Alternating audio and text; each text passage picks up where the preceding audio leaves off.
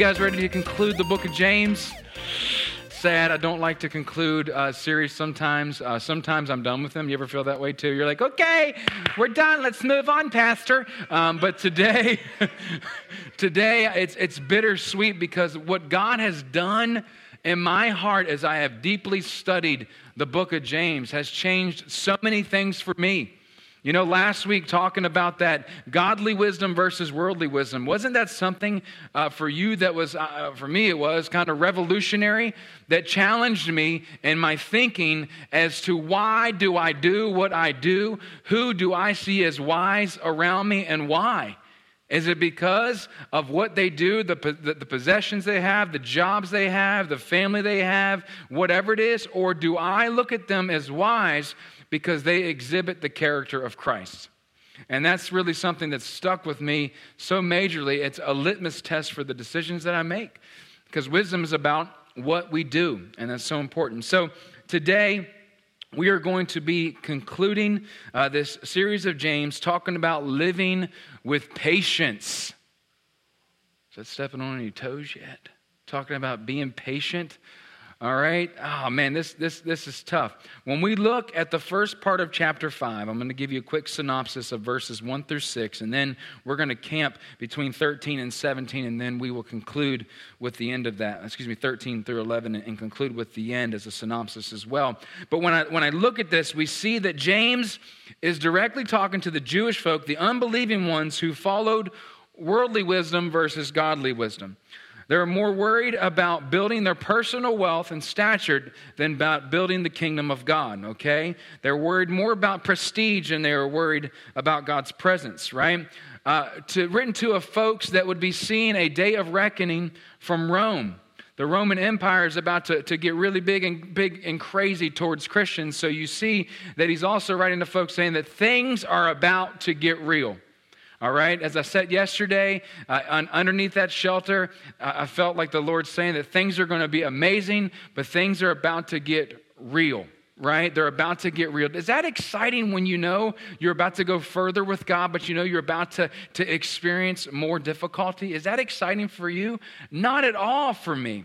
But James writes to them to help us to be encouraged, okay? And especially in that sphere of patience, right? So he's writing to let them know, also, those ones that have been exploited by these rich folk of that day that were exploiting. There's nothing wrong with having riches, but what you do with them and the power that you put over others with those riches and that stature that you have in life is the problem. So James is also writing here to let those know who have been exploited, you know, those that have been taken advantage of, you know, that God has seen them in their struggle. I think that's important. That God has seen them in their struggle. So a couple questions to start out. Have you ever felt like you've been forgotten? Have you ever felt like you've been forsaken? Okay. Have you ever felt like God doesn't see felt that way? You or what you're going through. You know, have you ever felt that way? See, because James is writing to you, to me that day, that God doesn't even know what I'm going through right now. And here's James saying, hey, I'm going to talk to you about something called patience.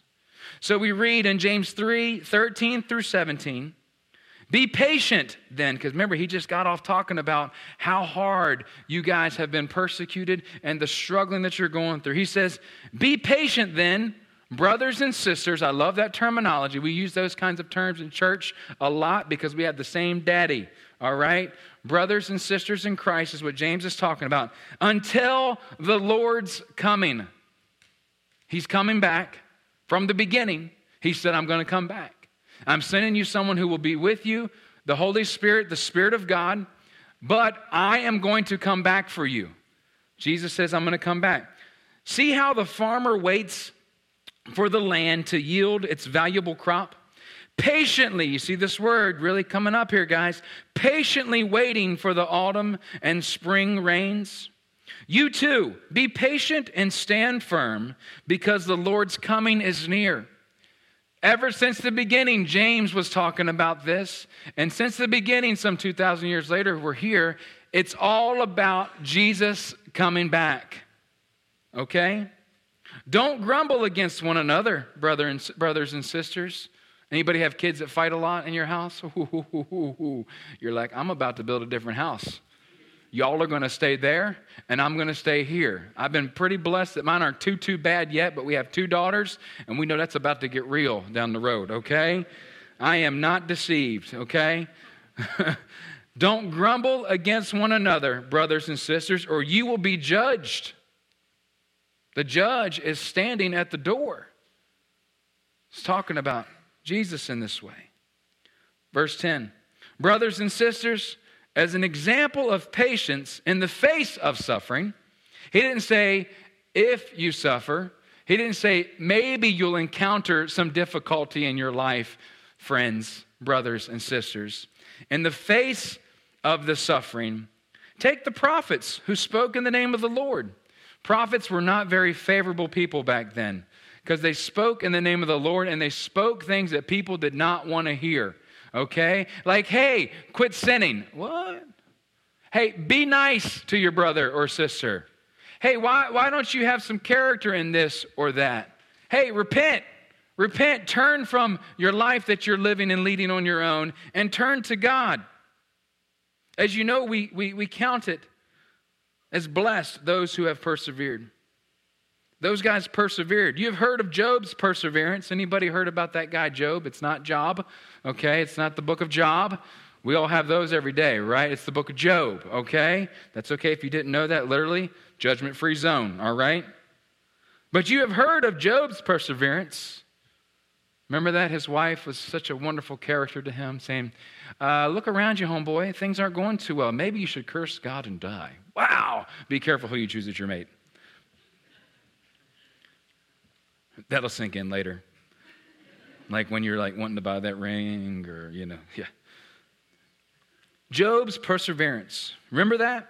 And have seen what the Lord finally brought about. You read further on in his life. The Lord is full of compassion and mercy. So let's take a look at patience. We read through this portion of Scripture, the heart of James, on something that I think is so important that we have to have and something that we have to live with as we live as Christ, patience. The capacity to accept or tolerate delay. Oh my goodness. Oh wow, why are you saying this? Trouble or suffering without getting angry or upset. The capacity to accept or tolerate delay, trouble, or suffering without getting angry or upset. How many of you lack that capacity? Can I get a hand with me? This is with me, okay? With me. All right? You know the day and age that we live in. If our internet is not working, we are going to go ballistic, okay? If we don't have at least 50 gigs, it's not true internet, all right? If we don't have the opportunity to go outside, right, and just turn over or maybe push the button on our car and it starts, great. But if it doesn't, I don't have the capacity today to deal. You know what I mean by this? Patience. Then that's just stuff. How about the people side of things? Wow. The capacity to accept or tolerate delay. When you think about your spouse or your significant other, you're ready 15 minutes before they are. I am not looking at faces, okay? I am not accountable to that, all right? 15 minutes late, what is your problem? I don't have the capacity, you know what I'm saying? I don't have the capacity, okay? Trouble, because in this world, you will have trouble, okay? And it's not just a game that you play anymore. It's called life, all right? Or suffering. Suffering's legit. We all have it in different ways, and James is really getting on this, especially for Jewish folk that are going to go through some difficult times under Roman oppression that's going to come without getting angry or upset. I am hilarious. I mean, Kara can attest to this, okay? It's funny, and now all of them make fun of me with it, especially Andalyn, all right? The capacity to be patient, okay? If stuff's in my way, all right, I will always kick it I will always trip over it. I will always find it, okay? And what's really hilarious is when Andalyn now will make fun of Dad because I get like, what is wrong with this? And she's like, what does she say? He's an angry little elf. That's what she says. And what do we do in those moments? We just straight up laugh, you know? Patience. This struggle is real. And James is talking about this because, you know, we're talking about surfacey stuff here, tongue-in-cheek laughing. But patience spiritually, man, that's big stuff. Patience in the midst of suffering and adversity, we all understand that and are versed in that in a different way. But my question, and one question that we're going to answer is what causes us to lose our patience? For me, it's a box in the way. I'm just kidding. But like the deep things, like what really causes you to lose your patience with God? What causes you to lose your focus and your ability to think straight in a situation? What gives you the capacity, right? What causes you to lose the capacity? How are you able to make it without getting angry or upset? Because it's literally, uppercase G, I need to hear this. And we all do. And what a great way to end this book, talking about something that will carry us through our lives, how we can live as Christ's patience. So as we conclude, we move to the ending of this book. And the first answer to this question of what causes us to lose patience, the number one thing we see in verses 7 through 8 of chapter 5 is the waiting. The waiting. We made the joke of the high-speed Wi-Fi, but you guys know it's even harder in the kingdom of God, the waiting. He says, be patient then, brothers and sisters, until the Lord's coming. See how the farmer waits for the land to yield its valuable crop, patiently waiting for autumn and spring rains. He has no control over that. Waiting, patiently waiting. You too be patient and stand firm, because the Lord's coming is near. Do they come from that's something different there. We're not going to go there. At times, faith in action looks like insecurity and instability to the world. What does this mean? See, we're talking about this waiting room place, and we're talking about folks looking in from the outside, and they look at us just sitting and waiting, and they're like, what is up with your life? I don't see anything changing. You have this faith stuff and all this you talk about, but you look like nothing is moving forward in your life. You look like you have been in this waiting room forever, and you are bleeding. Anybody ever been to the ER? If you're not dead, you're not getting in really soon, okay? You're like bleeding out here. Your fingers, lacerated, whatever, and they're just like, oh, we'll get to you in a minute. We'll get to you in a minute. We'll get to you in a minute. And you're like, you know what? I'm about to get to you in a minute, all right? I'm done. I brought my own knife. I'm going to straight, okay. You're in the waiting room. And when you think about this is when folks look in from the outside, they're looking to see how you respond to the waiting room experience of life. And this is the thing that makes me impatient. Because on the other side of the wall, there's a doctor that will see you, maybe.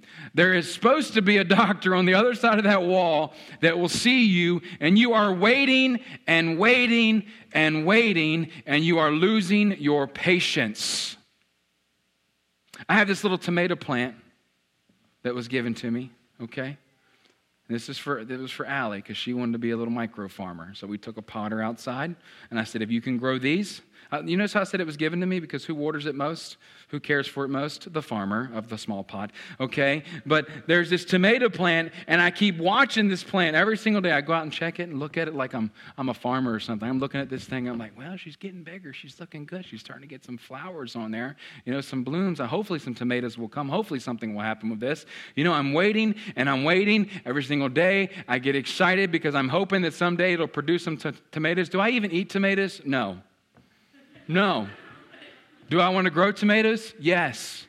I want my family to have tomatoes, okay? But what I'm saying is, as I sit there as that little micro farmer of my little farmette called a planter outside of my house with a tomato plant, and all I can do is wait for God to provide. My job, right, is to make sure the soil's good, that there's water there, proper sunlight, prop that thing up so it can stay straight and not fall over and die. But I wait. We're in the waiting room. We're in the holding pattern. Some of these, Ecclesiastes talks about this, 3:1-10, and you may have heard this before. I'm going to just touch on some of these things. There is a time for everything, and we sang about it earlier, which was really crazy, and a season for everything under the heavens. And I thought about this. A time to plant and a time to uproot. A time to be born, a time to die, a time to tear down, a time to build, a time to weep, a time to laugh, a time to mourn, a time to dance. Time to scatter stones and a time to gather them, a time to embrace and a time to refrain from embracing. That's our non-huggers in the room. We'll still hug you. A time to search and a time to give up, a time to keep and a time to throw away, a time to tear, a time to mend, a time to be silent, which I don't know about, a time to speak, a time to love, a time to hate, a time for war, a time for peace. There is a time for everything, and it's on His timing. What do workers gain from their toil?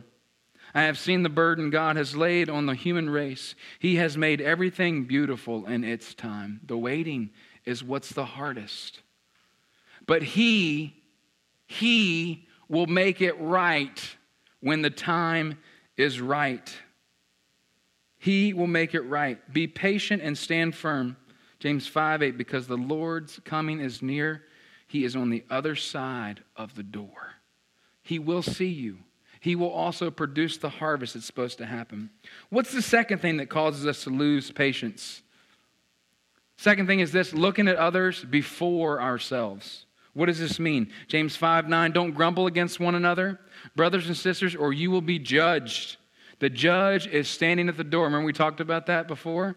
That he's standing at the door and he's going to answer what you need in your life, but he's also standing there as a judge. Isn't it so easy, though? Isn't it so easy to look at somebody else and find their faults? Isn't that easy? Look at somebody else and find their shortcomings. Look at somebody else and find their blemishes. Look at someone else and find where they're missing the mark versus looking in the mirror, which can be very scary.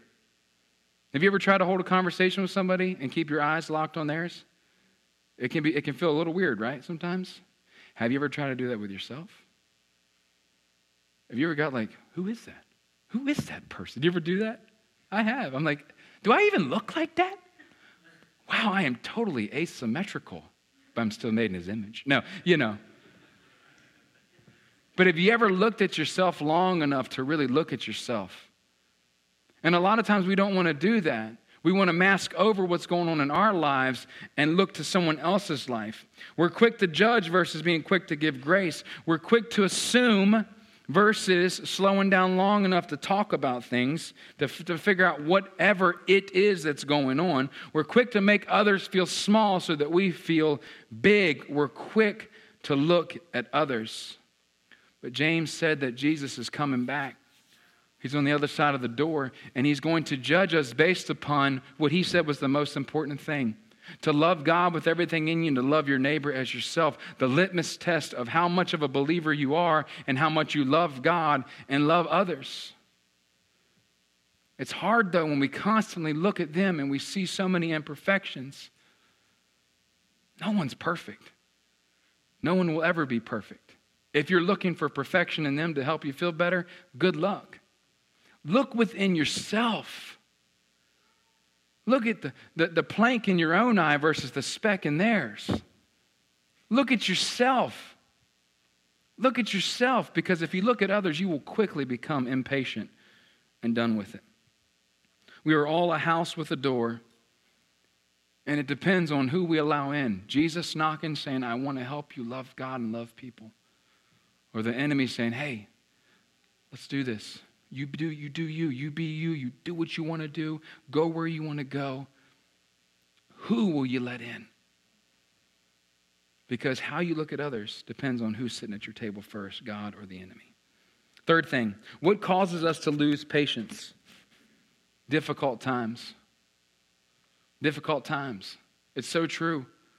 Man, this last year was difficult for Kara and I. really difficult. Not like relationally, but it was like a lot of financial stuff, like always a hit. Did you ever feel that way? Where it's non-stop. Something else, something else. And I can tell you that really changes the way you feel about things, doesn't it? When you don't know if this is going to work out or that's going to work out, and God has provided, obviously, but it changes. Difficult times make you very impatient because you wonder if he's ever going to show up. Because all you see that's around you is the difficult time. You don't see the blessing in disguise. You don't see what he's trying to do. All you see is what you don't have at that moment. It might be a relationship thing. It might be a financial thing. It might be a spiritual thing. But it's a difficult time nonetheless. Perseverance is what he's saying here. Be an example of patience in the face of suffering. Take the prophets who spoke in the name of the Lord, as you know. We talked about Job's perseverance in verse 11 and how the Lord finally brought it about. He finally brought it about for Job, and he will finally bring it about for you, but you got to persevere and allow him to enter into your situation with you. Perseverance, steadfastness in doing something despite difficulty or delay in achieving success. That quick thought here is, what does success look like to you? What does it even look like if you were to define it in your own life? Why? What does success look like? Why would you do what you do to get there? Because when you define that, you'll see one way or the other if you are persevering in the wrong way with the wrong thing. Perseverance. James's perspective on this is persevering toward the patience it takes that God wants to give you to sustain and move forward in your life, okay? So how will we make it through? And I think this is where the rubber meets the road here too. How will we make it through difficult times? We see at the end of verse 11, we make it through because the Lord is full of compassion and mercy. Compassion and mercy. And a lot of times we forget this. Hopefully you've had a good experience growing up with a parent in your life that exhibited compassion and mercy toward you, which enabled you to succeed in almost anything. And maybe buffeted difficult times in your life because of the compassion and the mercy they exhibited to you. There's times when I look at my kiddos and something's going on that I can clearly see is different. Difficult for their lives. And I have compassion and mercy upon them. What does that mean? I take pity on them. I can tell that their strength is insufficient and they cannot pick up this or that. Maybe it's a physical thing, something heavy. I pick it up. I'm like, poor thing. They think they can lift that up. Pity. It's not a negative term all the time. But that compassion. But also that my heart is bent toward them, which is that mercy, that love that I have, that I want to enter into this difficult time with them to help them. Talking about that. See, this is what God desires to do with your life. This is what James is talking about, that Jesus wants to be present in the midst of your difficult time to give you patience, to help you persevere so that you will be able to stand firm long term. That he will help you because he has mercy and compassion. But also we see that he wants to use your life as an example for someone else. When you look at your life right now, you'd be like, I am an example of something, not of God.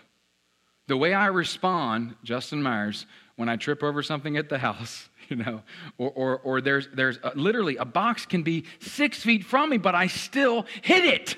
I'm like the bull in a china shop thing, it's always that way. It's ridiculous. Pray for me. Pray for Kara, because she has to hear it.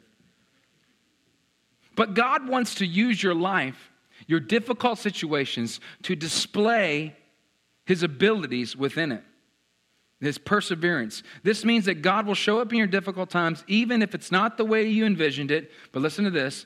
But even more, it may not be for the way others envisioned it either. See, God is using your life, right? What I mean by this is they see you in that waiting room, and they're like, this is stupid. Go do something to get better. They see you in this difficult time and they're like, just do something to get out of this. But then they see, like we see the life of Job at the end, full circle, and how God did provide. And it wasn't the way they envisioned that provision. It was godly wisdom versus worldly wisdom. And your life in the midst of a difficult time displayed the ability to persevere through one of the most difficult situations you've ever experienced. God wants to use your life. He's full of compassion and mercy, but he's also wanting to use you to help others. Love God, love people. God is doing something in the midst of this difficult time. And listen to me on this, okay? Sometimes there's very intimate moments that you have with God, and things are birthed out of that nobody understands.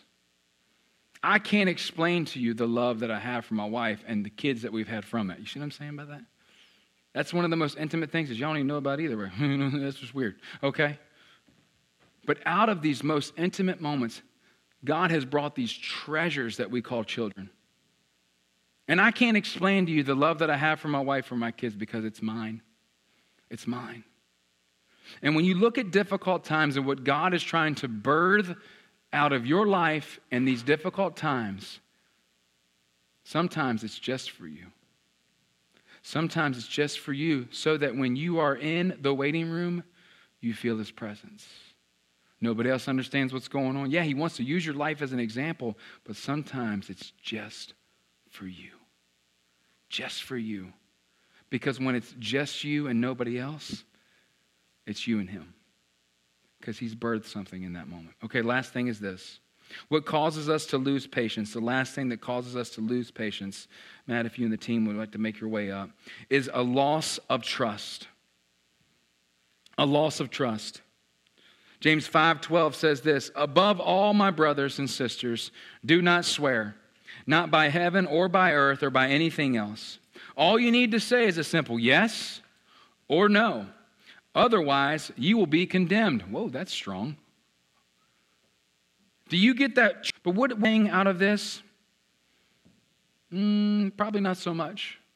But what does this mean, this simple yes or no? What is this simple yes or no in response to what questions you are asked in life? What does this mean? It talks about your character. It talks about your response to life. It talks about how you respond to things when things get difficult. It tells if you want to conceal or hide things or you want to live a life that's in the open. I ask my kids if they do something, or I ask a leader, I'm like, did you do this? Well, man, I was so tired with that. Oh, I'm like, no. Yes or no. Because a lot of times what we do is we want to conceal what really happened. And what happens on the other side of that conversation to the person that we're talking to? They lose trust in you. And a loss of trust in a relationship brings about a loss of patience between two people. See, how often do we do that with God, though? God, man, you know my heart. God, hey, God, we cool, right? God, come on, God. And he's like, yeah, I do know your heart. That's the problem. It's messed up right now. He wants you to be like, yes to this or no to this. Not try to beat around the bush of this, because we can trust God with everything in us, but can God trust us with everything he wants to place in us? When we don't have trust, that currency, we lose patience. Maybe with others, maybe God with us. But one of the main things that we lose is trust. So we see in the rest of chapter 5, verses 13 through 20, we see this prayer of faith is what the title is here. But what it is really, and I'm going to give a brief synopsis of how we should respond when we have lost patience. Because I asked you, have you lost patience in some way? Do you feel like maybe God has lost patience with you? How do you respond to this? Because James is teaching us to live as Christ beyond today. How do you respond? What do you do? Verse 13, if you're struggling, you should pray. If anyone among you is in trouble, let them pray. Does that not seem like the most insignificant probably answer that we could ever receive to our difficult situations? Well, you need to just pray about it. Listen here, sister. I'm about to throat chop you because what I need you to do right now is respond to my difficult situation. I know that you have, $1,000 that's just sitting around, and here's my problem. Here's my struggle. I need this bill paid. That may be that. Or here's my problem. I know that you can straighten out this relationship, this problem. You can help make it better between me and this person, and you telling me to pray. God, you can help me here. But you mean I got to talk to you about it? That's what prayer is. Starting with developing the relationship with God and talking to Him about it. Verse 15, if you're sick, you should be prayed over. Maybe there's something going on in your physical body. Maybe in your mental state, your emotional state, your spiritual state. Talk to God with others about it. Meaning bring it before the Lord. Let someone pray over you, believe with you. You take what's going on in your life, the sickness that may be existing, and take it to the Lord so that He can take it away, that you can be healed. Verse 15, if you have sin, you should confess it. Talk to others with God. So we see talking to God with others, but then also, I love this, talking to others with God. That when things are overwhelming in your life and you have fallen into sin, the person that you have sinned against, confess that to them. Say, look, this is how I've wronged you. This is what I've done. I'm bringing this before you today because I want to confess this, because I know that if I confess this, I don't have to carry this, that I can be free from this. I want to take it to you today, God, to confess it. I want you to go with me, God, to that person as that advocate that I have and help me get through this because I've lost patience. 1 John 1, 5 through 9, especially verse 9 says, if we confess our sins, He is faithful and just and will forgive us our sins and purify us of all unrighteousness. I love that.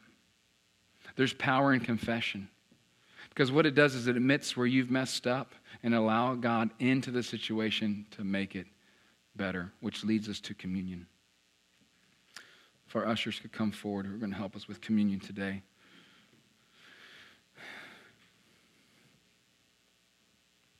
Thinking about this so much the past few days, and maybe more the past few weeks. I've become more patient than I've ever been, honestly. You guys can start handing out. Don't receive until we pray together, if you don't mind. I've been thinking about this over the past few weeks, about what does patience look like in my life, and how can I really exhibit it? Because I know, guys, I really lack it really often. I've been a mess sometimes, and I get stressed, I get overwhelmed, and I lack patience. And I've realized in the midst of all of this, the best thing for me to do is really allow Jesus to work on my behalf. Allow the work of the cross to work itself out in my life, that redemption that was bought for me. Allow the forgiveness that I need happen in my life so that I can forgive others. Allow myself to slow down long enough to smell the flowers, right? Not too long, because then you're lazy. But slow down long enough to smell the flowers and enjoy the moments and be patient in that. But how does this happen? How do I get to that place in my mind, allowing Jesus to have the place in my heart that He's supposed to have? See, Jesus sat at the table with His friends, the ones that would begin the church as we know it. He sat with them at the table, and like James has sat with us during this series, talking about a lot of difficult things maybe, He sat at the table with them, and he talked about what the future would look like. And no telling what else happened at that table. But he sat there, and he says, there's going to be a time when things are difficult. There's going to be a time when you enter into difficult times. There's going to be things that are going to frustrate, guys. I'm doing something in you and through you that's going to be amazing. But you got to remember me in those moments. You got to remember me in the context of what I've done. You have to hold on to who I am, and you have to do greater things, which means you're going to do it yourself. You're going to help somebody else do it themselves and help others too, and we're going to see the world reached through what you're about to do. Greater things. I looked at my life and the patience that I lacked. I couldn't even do great things. I got too overwhelmed and frustrated with this and that. When I go back to Jesus, when I go back and put myself at the table with him and them, I see who I need to be and what I'll become in the process. And today, that's the challenge. Today, that is the challenge for all of us, is to allow the work of the cross to work in you. On the front of the table it says, do this in remembrance of me. I love that. This is the old communion table that's been around, I don't even know how long in First Baptist, but it's the one that I like the most because of the scratches and because of the weathered nature of it, of years of handling and years of distribution of the elements that we look at as reminders of what Jesus did. Patience. Jesus patiently went to the cross for you. Jesus patiently bore those stripes on his back. Jesus patiently welcomes you into the kingdom. He patiently wants to remind you today of how much he loves you. So 1 Corinthians 11, 23 through 29, in just a moment we will receive together. We hear this written here, for I received from the Lord what I also passed on to you. The Lord Jesus, on the night he was betrayed, he took bread. And when he had given thanks, because even Jesus did that, understanding that every good thing came from God. He'd given thanks, he broke it and said, this is my body which is for you. Do this in remembrance of me. And don't take it yet. We will in just a moment together. But when you think about his body that was broken, that's why James talks about if you're sick, be prayed over so that you can be healed. A lot of times people think that stuff was for back then, but that stuff is for right now. As I received word about a month ago about one of our folks, their little girl who was going through some medical treatment, they shared with me the results of a test as he fasted and prayed before that test. They go in for this test that was supposed to confirm the condition that she already had, but actually confirm the move of God in her little body and that she was healed. That still is supposed to happen. Your eye was blind, but now I see. You struggled with this or that, but God healed you in your mind, body, and soul. His body was broken so that you may be whole. And that's why we do this in remembrance of him. In the same way, after supper, he took the cup saying, this cup is the new covenant in my blood. Do this whenever you drink it in remembrance of me. This cup, I don't know about you guys, but I like to drink with my whole meal. Anybody like that? I'm like, give me more water. Oh, I'm so thirsty. I can't swallow. I'm that guy. But I've never thought about it this way, but Jesus waits till the end. Maybe that's part of a tradition I don't know about yet, and I'll study up on. But he waits to the end to take the cup, maybe that they've been drinking in the whole time. I don't know. And this thing that you've held in your hand and that you will hold in your hand again when you eat again, every time you drink of this cup, maybe you look at a cup differently. You look at a cup every time you hold it differently than you would before. What's in it is more symbolic of anything you've ever had in your life. His blood that was spilled for you, for me, so that we could be whole in spirit, that we could be with him forever. Whenever you eat this bread and drink this cup, you proclaim the Lord's death until he comes. So then whoever eats the bread or drinks the cup right, of the Lord in an unworthy manner will be guilty of sinning against the body and the blood of the Lord. Everyone, this is so important, a lot of times we leave this out, ought to examine themselves before they eat of the bread and drink from the cup. Look within your life. For those who eat and drink without discerning the body of Christ, eat and drink judgment on themselves. What does that mean? Is there anything that separates you from having the full right relationship with the Lord? Anything? Because if so, examine yourself to make sure you have. What does it mean?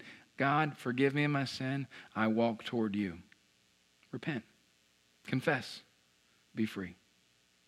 So, let's take this bread together and hold it in our hand.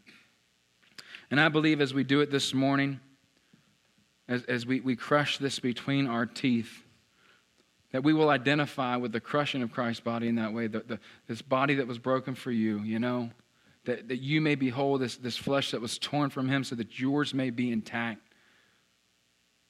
This is symbolic of what he wants to do every day in your life, make you whole.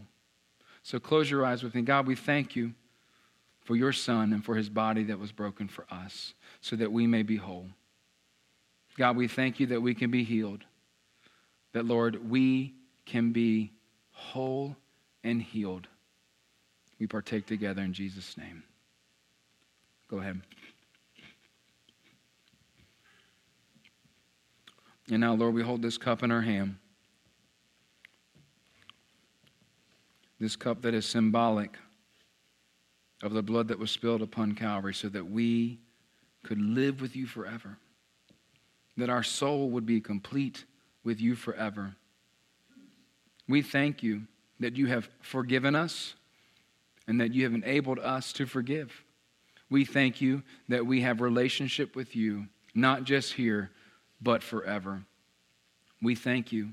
We have judged, we have looked within ourselves, we have examined ourselves, and we are in the right place with you, and we thank you for that. Partake with me this morning. Thank you. Lord Jesus, we thank you. We thank you. So do me a favor this morning, if you will, would you stand with me as we finish out our time of worship in the Word. And I want to ask if you would like prayer for anything, if we could agree with you on anything this morning, before the end, you could just make your way up and we could spend a couple moments together. Even after service is fine too, if you don't feel comfortable during. But let's spend a couple moments together and just believe for what God wants to do in your life. If you need patience, he'll give it to you. I know I do, and I have received, but I need to continue to receive every single day, right? Patience. God, help us with this. Let's worship this morning as we conclude. Folks will be here to pray with you as well, all right?